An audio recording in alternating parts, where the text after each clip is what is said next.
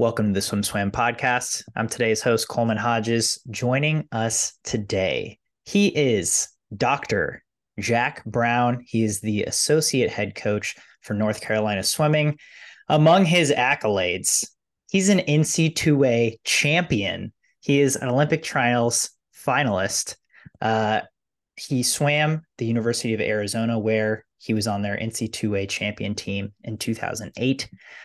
He's coached at Mizzou for 7 years. He's now at UNC. He's coached All-Americans. And he just started Doc Brown Performance. You can check him out at docbrownperformance.com. He just put out a book, These 6 Questions, and we're here with him to talk about it today.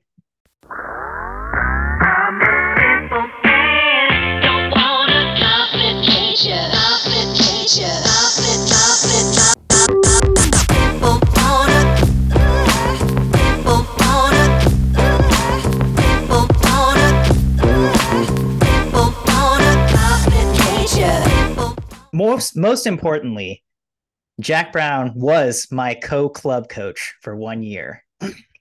And that's how I know Jack. So Jack, thank you so much for coming on today. How's it going? Absolutely, Coleman. No, it's great to see you again. Coleman and I go way back to our club coaching days, which I do miss a little bit, which is club coaching is amazing. But yeah, I'm doing great. I have a lot going on, but it's been a really exciting time. Yeah, I'm excited to use this as getting your information out there and also catching up with you and hearing about all these endeavors that you are currently in your life.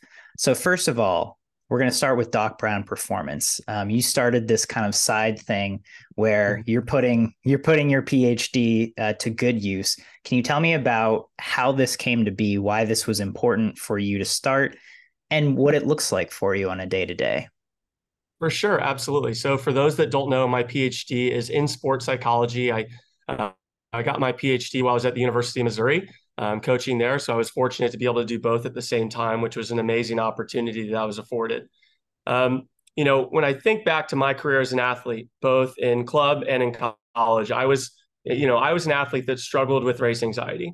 At the age of 16, I had this amazing breakout nationals in 2004. It was a lucky nationals because it was during the Olympics. And so none of the Olympians were there. And a lot of the people that went to trials took the trials off.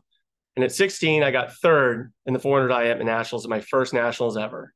And from then on, I really struggled to duplicate that performance. In fact, when I was 17 and 18, I added 7 and 8 seconds in the 400 IM at following nationals. And, I was training better than I'd ever trained. All my other events were getting faster, but yet my best event, the event that I took the most pride in, that I had the most potential to make national teams and do all of that stuff, I was really struggling in. And I just didn't have an answer for this. I got to college and I had a little bit of that anxiety still. And it wasn't until my sophomore year that I really figured out the mindset that worked for me, that allowed me to perform at the highest level. And I was lucky to have some coaches and some performance psychologists that helped me along the way to kind of learn the lessons that I've picked up. Since becoming a coach, the athletes that I work with, it's very clear that so many of the kids that walk in the door have some form of race anxiety as well. They want to be good so bad, but they don't know how to do it. They don't know what the things are that are holding them back or what they can do a little bit better. They don't know where to place their thinking and their focus. And so for me, this project was an attempt to kind of help the world and help the swimming community figure out, okay, this is how we can overcome this. We can do it through conscious action. We can do it through decision-making. We can take a logical, measured, and concrete approach to it rather than just kind of living in the sphere of just thinking and thoughts. And so the other thing that this project has really allowed me to do is to reconnect with my roots in swimming a little bit. So I work very, very closely, particularly with the North Carolina Aquatic Club.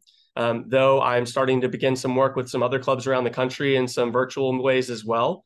Just through information, I do some one-on-one coaching. I do some workshops for North Carolina Aquatic Club. I do some swimmers workshops as well, and some parent workshops. And it's just been a lot of fun. It's been so much fun to plug back into club swimming again and to see the passion and the way that people are trying to learn and figure things out and through the improvement. And And that's been an unbelievable opportunity. And it's taught me a lot of lessons that I've been able to really kind of think about and then even apply at the college level with the athletes I work with here. It's made me a better coach in both domains, which has been really fun. Yeah. Can can you give us just some examples of things that you're encountering? You know, what is anxiety or race anxiety specifically look like for the athletes that you're working with? Are they nervous the day of race day? Are they nervous about a certain thing? Are you finding commonalities throughout the workshops or the one-on-ones that you're doing? For sure. So I would say that for different athletes, it manifests in different ways. And what I kind of define is some form of race anxiety, or, and that's a loose term and it's a loose diagnosis. And I don't even tell them that they have race anxiety. I just use that as an overarching term to kind of just talk about this topic when I'm in a situation like this. I don't want to diagnose anyone and say, you have race anxiety. It's like, no, it's the way actually, to take a step back, that I think about sports psychology, and I think coaches and athletes understand this, is that sports psychology is really about skills. Okay. It's about our mental skills. Now, as swimmers and coaches, we understand skills very, very, very well. It's what we do every day. That's what we work on every day out there in the pool. And when you think about it that way, it makes it, again, more concrete and something that, hey, we can rehearse these things, we can make decisions, we can practice things. And when we do that, we're going to learn and get better and create new habits that are going to help our performance down the line. To answer your question, the root cause of so much of this is our goals and the role that goals play in an athlete's career. And this is the number one thing that I run into, is that athletes understand that they have to have goals, that they're supposed to have goals. They know about the acronym SMART, and they know that they're supposed to have long-term and short-term goals. What's the acronym SMART? I don't know. Goals are specific, measurable, action-oriented, realistic, and time-oriented. So they're specific in nature. You can measure them. So it's not just something nebulous. I'm going to do this better. It's, no, I'm going to take 8 kicks, or I'm going to go this time, or I'm going to get this place. They're action-oriented, that you can take control of them and have an influence on them. They're realistic, is that they fit your skill set and what you're capable of doing. So it's not that I'm going to go from being a summer league champ to an Olympian in one season. And that there's a time orientation to it, that I want to do it by the end of the season, or I want to do it at this meet. And so goals need to meet all 5 of those standards to be something that's really usable, that we can internalize and use to our advantage.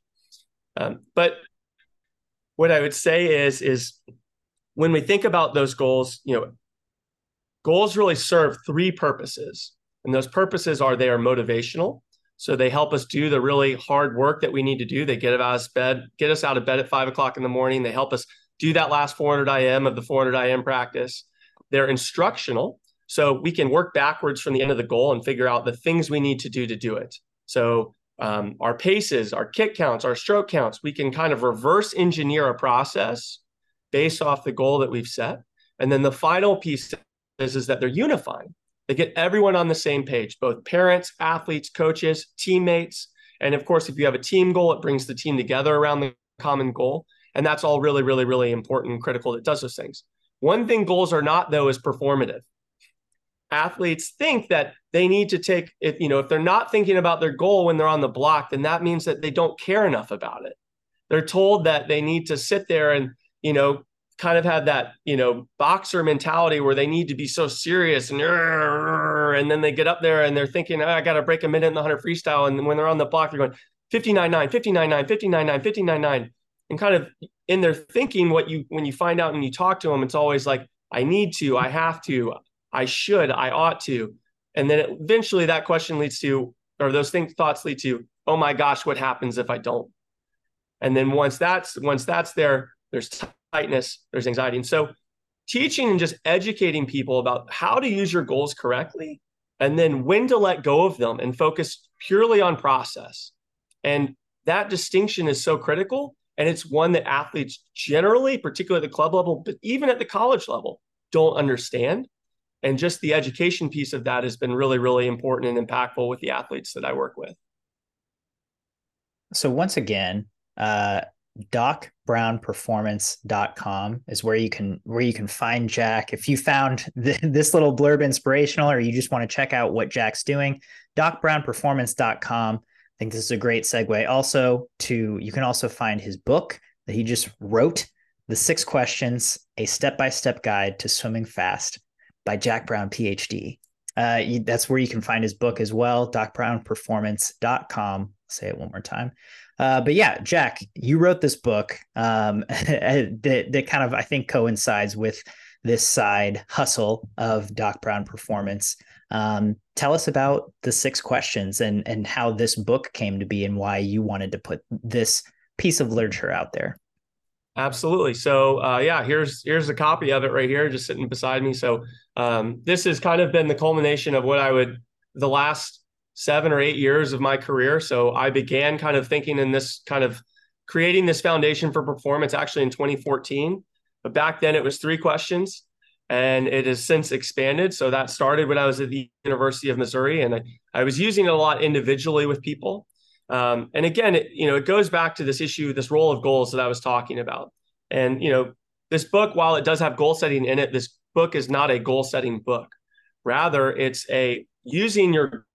having your goals and then creating a process that works for you that redefines your relationship with your goals. So again, I started this process in 2014 when I was in graduate school, and I was using it. I had 4 questions at the time. And then as we got towards the end of my career, or, my time at Mizzou, I was fortunate that we actually got to use this with the team my last year there. And by that point, it had taken the leap from 4 questions to 6 questions. Just to kind of go through it, really those 6 questions are, we're gonna kind of ask, what do you want? We're going to ask why you want it. We're going to have a stated purpose and just kind of really just discover your deeper meaning for why this is important to you. And I always talk about you need to have your what and you need to have your why. And those 2 things need to be separate. We're going to figure out and devise a process, both race routines, race plans. We're going to talk about strengths and weaknesses. We're going to create plans for those strengths and weaknesses to how to improve them. It's all about intentionality, making decisions now so that we have a process and a path to walk and make very, very clear. There's no, as you go through a season, you get tired.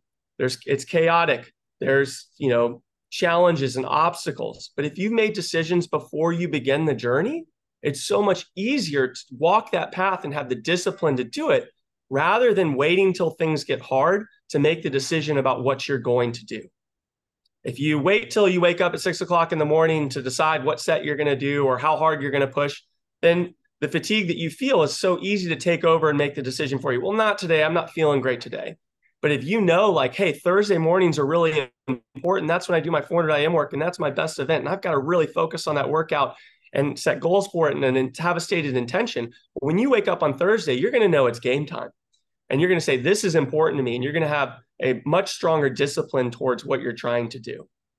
From there, we talk about obstacles and how we're going to overcome them. And then finally, the last question being kind of, you've created this process. Are you willing to go do it?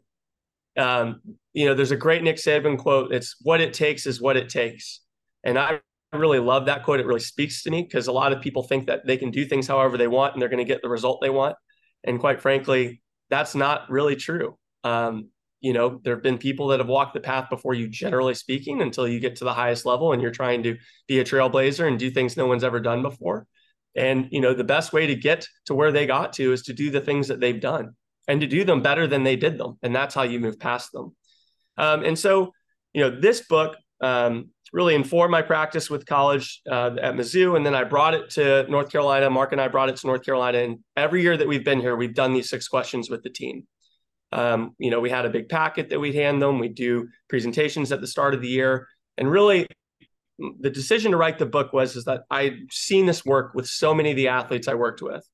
And it creates such a strong foundation for performance and understanding of mental performance that I really thought it was important to share with the world, because it hurts me to watch kids train so hard and care so much about swimming, and then to get to the end of the season not get the result they want simply because they don't know any better. They don't know what they don't know.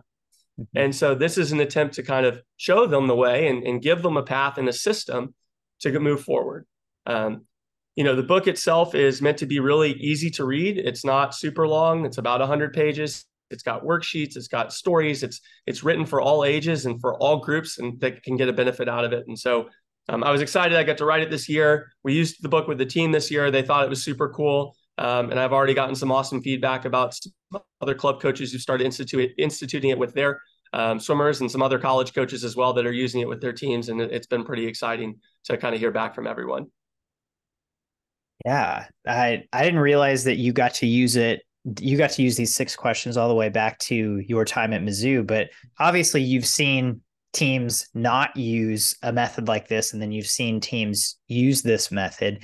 And I mean, what changes do you notice throughout, especially getting to say, here's this method at the beginning of the season, and then get to watch them go through the season? Yeah. I mean, can you explain, just what you see throughout a season that you're like, okay, this might have gone another way had this not been in place? Yeah, absolutely. So, what I would say from my personal experience using this is that we've standardized the conversation that happens at the start of the season. And it's cool because when you do it over and over again, your upperclassmen become masters of it. They just, by the time they're juniors and seniors, a lot of their routines and processes are totally mapped out, but you're still pushing them to expand and make them better. And so there's continuity from one year to the next. It's not just we're going to abandon everything that worked last year and then start new. But the conversations that we're having year after year build on each other. And so those seniors and juniors are then able to help instruct and teach the sophomores and freshmen who are going through the same process that they went through and have gone through now on their third try or their fourth year and all of that stuff. And so that's an amazing thing that you get to come in every year. And it's not just something crazy and new and out from left field. It's something that, hey, this is the Carolina way. This is what we do here. And it creates a foundation for both the vocabulary that we use as a program throughout the year. And it creates a common understanding amongst everyone on the team that can grow over the course of someone's career here as they practice these principles and they get better at them. When it comes to kind of a team that I've watched institute these things in the meantime, or even an individual that I've watched institute these principles in the meantime, what I see is I see that they get to the final competition and that they actually have a lot more fun. I mean, that's what it results in, is that it results in people understanding that, hey, if I'm just myself and if I make some plans ahead of time, I set my intentions, I make some decisions, when I get to the meet, all I have to do is walk the path that I've already planned. And part of that path is being relaxed. Part of that path is talking to my teammates. Part of that path is cheering and having fun and not sitting in the corner with my headphones in my ears, trying to get all hyped up and forcing myself to do things, but rather just being myself. And the quote that really defines kind of my coaching, particularly with this process, is know what you're doing and do what you know. And it's amazing when you talk to athletes, how many of them don't know what they're supposed to be doing when they're on the block. They don't know what they're supposed to be thinking about. What am I supposed to be thinking about when I'm on the block? What am I supposed to be thinking about when I'm in practice? As coaches, we kind of take those things for granted. And so it's really cool when you watch someone just be relaxed. And then the moment it's their turn to go on the blocks and they step up, you watch kind of that focus come over them. They know, they're confident, and it's just like a switch goes off and then they perform. The first year that we did this at Mizzou, particularly on the men's side, we made a run at the SEC championship that year. We were winning all the way through and then just barely lost on the last day. But that was probably the most fun meet that I'd ever coached at Mizzou, just because the team was having a blast, just shooting for the moon and seeing what's going to happen, kind of swimming with being able to take risk and swimming without consequence and allowing the results to take care of themselves. And so I think it's very liberating to teams when they employ this process, because it teaches people to relax and to trust their best and the decisions that they've already made.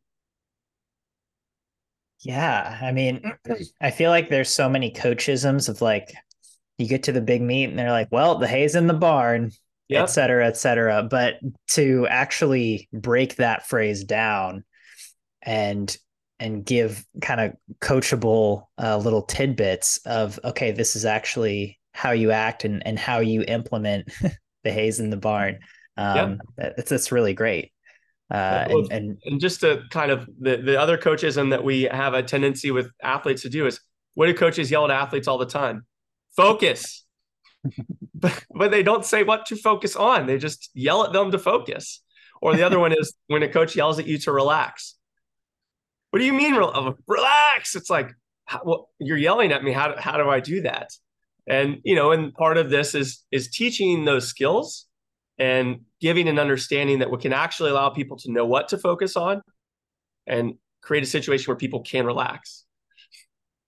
And like you said, building that vocabulary, right, that builds on itself year over year, I feel like is a great process, and it seems really helpful to the athletes as well as the coaches, because then the coaches aren't just yelling dead phrases, they're yelling things that they understand and they know the athletes will understand also, which is super cool. So this year, let's get down to UNC, North Absolutely, Carolina yeah. swimming, Have it uh, behind me. right there. Um, you guys implemented this again. You kind of had this meeting. Do Are there goals that surprise you in these kinds of meetings, or when athletes come to you and say, "This is what I want to achieve," or "This is how I'm going to do it"? Are there ever surprises? I feel like that's the funnest part of coaching to me sometimes, is like when kids come to you and they're like, this is what I'm thinking, and it's like, this is what you're thinking, and then you kind of work with it, right? And that's kind of Mhm. the fun part. I would, that's an interesting question. And I would say that I'm not necessarily surprised um, by people, particularly with the biggest goals on our team. My surprise is actually sometimes with the kids that don't necessarily believe in what they can do as much as that we do. And so that's always a tricky place as a coach, because you have to avoid, there's certain words that I try to avoid in coaching, and should is one of those. You should be going this, you should, like, you're such a better athlete than that. And that's a really kind of tricky slope to be on, because yes, we need to have standards for our athletes. That's very, very important. But when you constantly are telling an athlete that you're better than what they've done, that really creates a tricky relationship in their mind about kind of what performance is, and kind of creates a lot of anxiety, because it's, well, I'm not living up to my potential. And what is potential, and how do they know that, and all this stuff. And so, um, but I also have had great interactions with athletes where, I've helped them kind of come to see, like, well, look at what you're doing in practice, and look at what these are the people I've had who've been able to do that stuff before, and look at what they've been able to be accomplished. And it's kind of like their eyes start to slowly open, and they're like, oh, like, I'm better than I think I am. And that process is not, it's not one meeting and it's like, boom, here it is. You're going to score at NCAAs this year. But they do, like, you are trying to kind of in some ways have that eureka moment where you can say something or show them something where they're in their mind, it's like that belief clicks and they're like, oh my gosh, like, I can do that. And, I'll never forget, I had one athlete who, after at Mizzou, who graduated, and she cited a meeting that we had halfway through the season where I just made a casual statement about, when we're at NCAAs and you're swimming in finals. And she was like, that wasn't on my radar. And then when I realized that you just matter of factly were telling me that I was going to make finals, then I realized, oh, I can do this. And it was, and that she said, she cited this one-off 10-minute conversation as, and one phrase, as like something that changed the trajectory of her career. And she ended up making finals that year. And so it was it's things like that and moments like that, I think, that are real, like the joy of coaching, especially when you hear an athlete at the end tell you about it. And it's something that you even forgot you did. And then all of a sudden it's like, no, that moment was really critical for me in my career. Yeah. Yeah. And again, creating the language, setting this foundation, I feel like is very conducive to that. I also appreciate the the not saying of should, or the recognition that potential is such a tricky word, which, as a member of the media, I think it's my part of my job to sometimes take advantage of someone's potential. But it's, you know, from a coach's perspective, it's potential is very tricky, right? And I don't think that's something that should be pushed on someone very much at all. So I really like how you went about that situation, or how you approach it. It's, the words that I choose to use a lot too. It's like, you have to kind of choose your O. And I always talk about, the difference between obligation and opportunity. And I feel like when you preach potential, you're kind of telling that athlete, you have an obligation to swim at this level versus, hey, you can take chances and it's okay. You can take some risk and it's put it out there and send it and go. And that kind of switches that mode to opportunity where they're approaching what they want rather trying to avoid the failure that they don't want. That's a tricky situation to be in. And I caught myself at about a year ago and have been working to kind of eliminate that word from my vocabulary. So I like that too. I guess all of these things really give the choice, right? It's like can says, well, you can choose this path or you can choose not to go on that path, whereas should says, well, I'm supposed to be choosing this path, right? yes. It really changes the trajectory of someone's ownership of what they're doing, which is really cool. So in terms of just the season this year, we're almost to mid-season meets. How do you feel like UNC's season is going so far? For the athletes that you work with and for the rest of the coaching staff and the team, just give me an update on where North Carolina is at right now. Well, I would say that our train is running ahead of schedule, so we're in a good spot, man. We've had our team and our training this year. We have a huge freshman class that walked in. We're a young team. We had 22 freshmen walk on campus. So, and a big team. So, and we've got a team about 58 athletes. So a large percentage of our team is concentrated in our sophomore and our freshman class. And what's been amazing about our freshman class is just the energy that they have brought to what we do. They are motivated, man, and they come in and they push the older kids. The older kids have some targets on their back, and these guys are coming in and kind of gunslinging at practice, and it's awesome. It raises everyone's game, and that's what it's all about. When we compare kind of where we are this year to where we were at this point last year, at our first meet and our last meet, with the exception of some of the events that Grace County swam, because she was obviously a rock star for us in the last few years. But, we've been faster in almost every single event. And so it's a really amazing place. We feel like our team's super fit. We've been really healthy the last couple of weeks, which is knock on wood. But, no one out for sickness or anything like that. So we're in a good spot, man. We feel really excited about the mid-seasons coming up. I want to go back one step. You mentioned a big freshman class, which 22, that's huge. So especially 22 of 58. That's a big percentage of newbies. How do you feel like they took to the 6 questions and to this, again, language, goal setting, kind of the UNC way? I think that, so it's great. So we take the time both, to have this conversation about this book as a team. And then we also have individual meetings with all of our athletes as well. And so it's in those individual meetings that we really review a lot of this stuff and kind of go over it.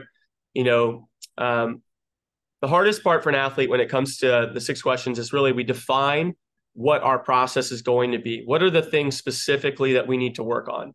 Okay. And so there's 2 ways that I phrase that. I said, what are your weapons and what are your weaknesses? Now, I don't say strengths, I say weapons, because we're here to compete. And ultimately, as an athlete, you need to have something that when you step up on the block, that this is going to help me get the result that I desire. And it's funny because this actually came from my result of I was working with a 400 IMer on our team. And I asked this swimmer, I said, what are you better than everyone at? When you get to this point in the IM, what's the thing that this is my moment. This is when I attack. This is when I assert my will on the field. And he said, I don't have that. I don't know what that is. And it was in my mind. It was like light bulb. I was like, and I said, you don't have a weapon and you've got to go find a weapon. But, when we back up and we look at, okay, now that we've identified our weapons and we've identified our weaknesses, and it's so funny how many athletes, when you ask them, I said, what are your strengths? What are the things that make you a great athlete, both talent-wise, both physiological, skill, training, mentality, all of it, other you eating, sleeping, all of those things that make you just a fierce, ferocious competitor. It's amazing how so many of them have never reflected on that. I've never really considered what really makes me stand out. And so, first of all, just identifying that is extremely powerful and it's like, okay, and we need to spend most of our time maximizing these things, not just focused on the weaknesses. We're going to focus on those too, but we need to spend the majority of our time focused on what you're really good at and bringing those things to bear as often as possible.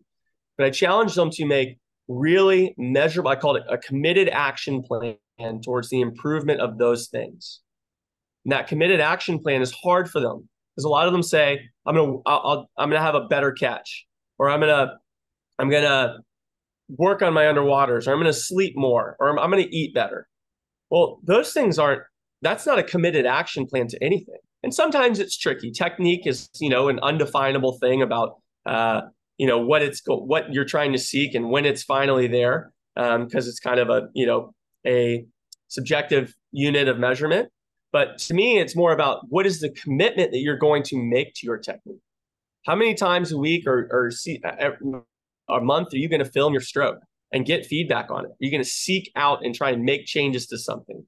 How many times are you going to meet with me after a meet to watch your videos and review them with me? What time are you going to go to bed? How many times are you going to meet a week during a semester with the nutritionist just to check in? And then when it's swimming, it's more specific and measurable. How many kicks are you going to take off the wall every time you push off on backstroke? What tempo are you going to commit to hitting when you're doing your race pace efforts? Those things are committed. We can be committed to them, and it's kind of like you're either doing it or you're not. And that's kind of the stuff that can really, really help someone take huge steps. It's, again, know what you're doing, create that plan, and then just go out there and do what you know. And don't allow the fatigue or the stress or the other obstacles that are going to get in your way keep you from doing those things.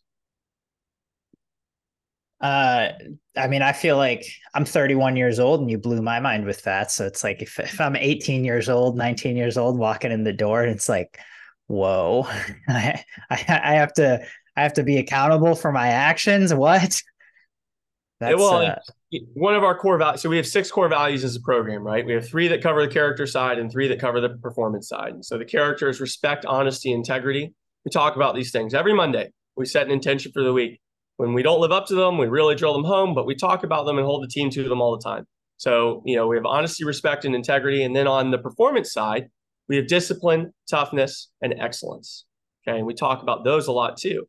And part of those 3 principles is that when you step on that deck, every day when you walk out of that locker room, you need to have your bag on your shoulder, not dragging behind you, and you need to step on that deck with an intention. And there's been days where when they walk out, we send them right back in the locker room. It's like, nope, that's not it. Because when you walk in, what's great about our training schedule is they know what they're going to be doing each day of the week loosely. They don't necessarily know the set, but they know the type of work they're going to be doing.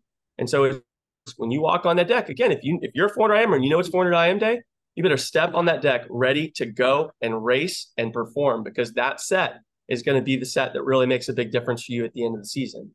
And so stepping on the deck with a purpose and intention, with a positive, or at least a positive affect when you walk on the deck, is really, really critical. And having those intentions, like I set in the book in the process, is not something that a lot of people are familiar with or know. And creating that for people, I think, really can change their trajectory, because it just makes them a more mindful athlete when we're out in the pool. All right, I have a couple follow-up questions. One's a nitpick. Can they be carrying their bag if it's not on the ground? Yes, of course. As long as they're not dragging it behind them and putting holes in their bag and their equipment's falling everywhere. Yeah. Okay. All right. Nice. Okay. Question number 2. I love Monday meeting, set an intention for the week. Do you have I'm just curious. This is just personally curious. Do you have an example of like what is an intention for the week on that first side, the personal side? Yeah. Or the character side? Here's a great example. Our first practice of every season, we show up in old clothes and we clean the pool and the pool deck and our locker rooms and our team room for 2.5 hours.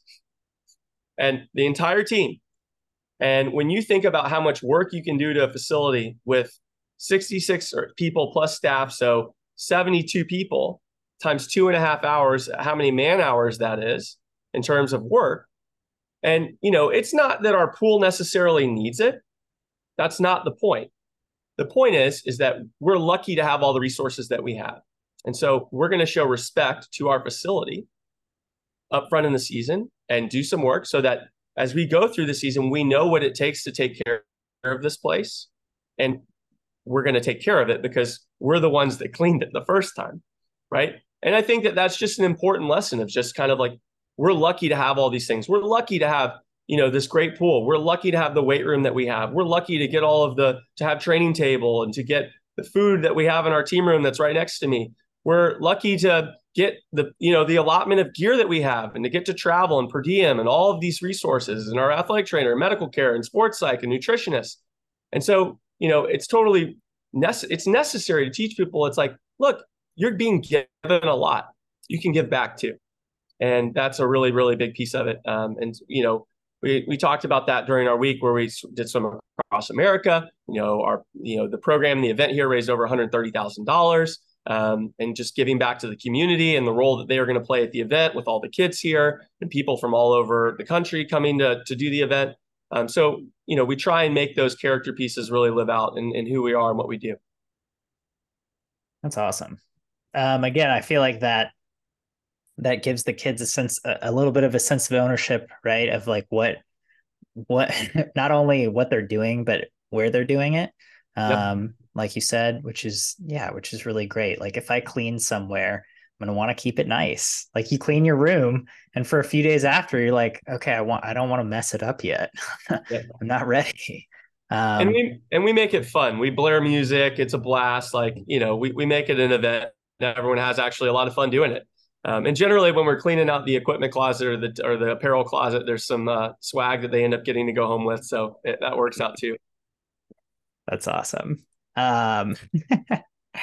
So kind of wrapping up this conversation, you are in one of the most loaded conferences as UNC. The ACC is stacked right now.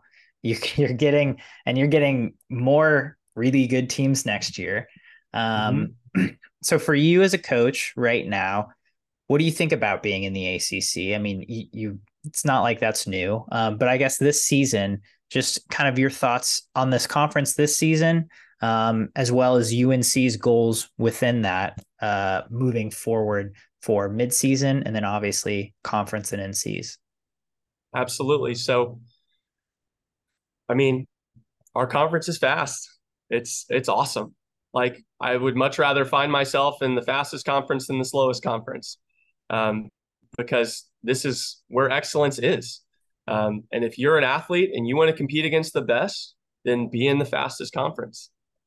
Go race against the best. And, the thing I love about competition is that competition brings out the best in people if you let it. If you can learn to have a proper relationship with competition, if you can learn to see that if I bring my best today, then I'm going to elevate the best of those around me.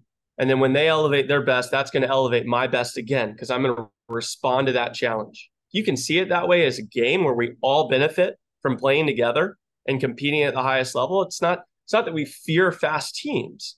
Rather, we understand that the better the competition is, the better that we're going to be.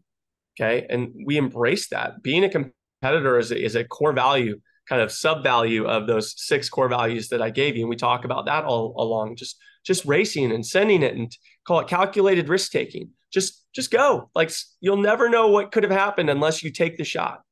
And that's a big piece of it. And so when it comes to our conference, I love our conference. I wouldn't change the competitive environment of our conference for the world. I love that it's as deep as it is. And I think that it's caused us in a lot of ways to raise our game, particularly, on the women's side. Being able to race NC State and Virginia year after year in January has taught our women, hey, you can go to NCAAs and you can race against anybody. And, we went from 44th to 10th in 4 years. And I think that that's a big part of it, is the level of the conference. When it comes to the expansion, that's going to be an interesting change for sure. It's going to make it faster. And I think that, we're going to respond to it. It's, again, competition makes everyone faster as long as you let it. And so we're going to raise our game to respond to the challenge that's in front of us for sure. When I look at this season, we're taking a little bit of a different approach this year than we've taken in years past. So we're going to have a fairly large group that's going to go to US Open this year instead of a short course midseason invite. And then we're going to take the rest of our crew up to Princeton for their invitational, kind of those that don't quite have US Open cuts yet, or some of our seniors that have no intention of going to trials this summer as well. So we're going to split our group a little bit and do that, which is going to be really fun and interesting. The ones going to the short course meet are really excited. And then we've got a lot of people, particularly some international students, that are really focused on making the Olympics this summer. And so making sure that they have that kind of long course opportunity early in the year, just to assess where they're at, get to rehearse some of their long course swimming and their race strategies and get a feel for it, I think is going to be really critical. And so that's going to be a really exciting change to our year. When it comes to conference and NCAAs this year, last year we kind of, I would say, prepared for our fall invite a little bit more than we had in years past, and hope to punch a lot of our tickets for the women, and then swam through ACCs. And that's interesting dynamic that creates, right? Because part of your team's all the way ready for ACCs, and then you have this other group of your core high performers that aren't all the way ready, and it's kind of like, well, this isn't where I'm peaking. And it creates this kind of interesting dynamic on your team of kind of like, well, these people are all in, but these people, they're swimming as fast as they can, and they're still getting top 8s and stuff because they're that good. But, they understand that there's more left in the tank. And so this year we're all going to be on the same page, and we're going to have 2 fortified teams ready to perform, support each other, and go kind of all in on conference, in terms of not going all in that we're going to sacrifice any performance at the end of the year, but that we're all going to be shaved and ready at our conference meet. And that's really exciting to be in that position this year. And then this year at NCAAs, we lost 2 really big kind of hitters for us last year, in Grace County and Sophie Linder, who both scored points individually at NCAAs. And Grace was obviously a cornerstone in our relay, but we've picked up some unbelievable fifth-year grad student transfers from other places like UNC Asheville and UCSD. And so we really feel like we have a team where kind of in the aggregate, we can really make some more moves again. And, Coleman, I don't want to kind of reveal our secret, but I feel like, we can do even better than we did last year, because we had a lot of 9ths and a lot of 17ths last year. And if we are on the other side of those bubbles, it's going to be really, really good. On the men's side, we're still young. We, barely have any juniors or seniors on our team, just a handful of both. We're really leaning on the seniors that we do have for the leadership that they've offered us. They've been unbelievable performers over their careers here. But even with our team being really, really young, we have some really great performers, that, as freshmen either scored at NCAAs or some relays that narrowly missed last year. And I know that, this year we're going to score in relays, and we're going to have multiple individuals at the meet scoring. And so we're going to take some big steps forward this year with the men, and it's going to be pretty awesome to watch.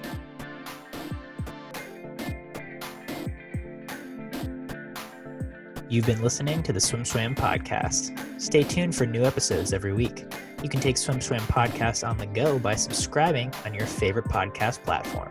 Look for links in the description below, and be sure to subscribe to our YouTube channel for more videos as well.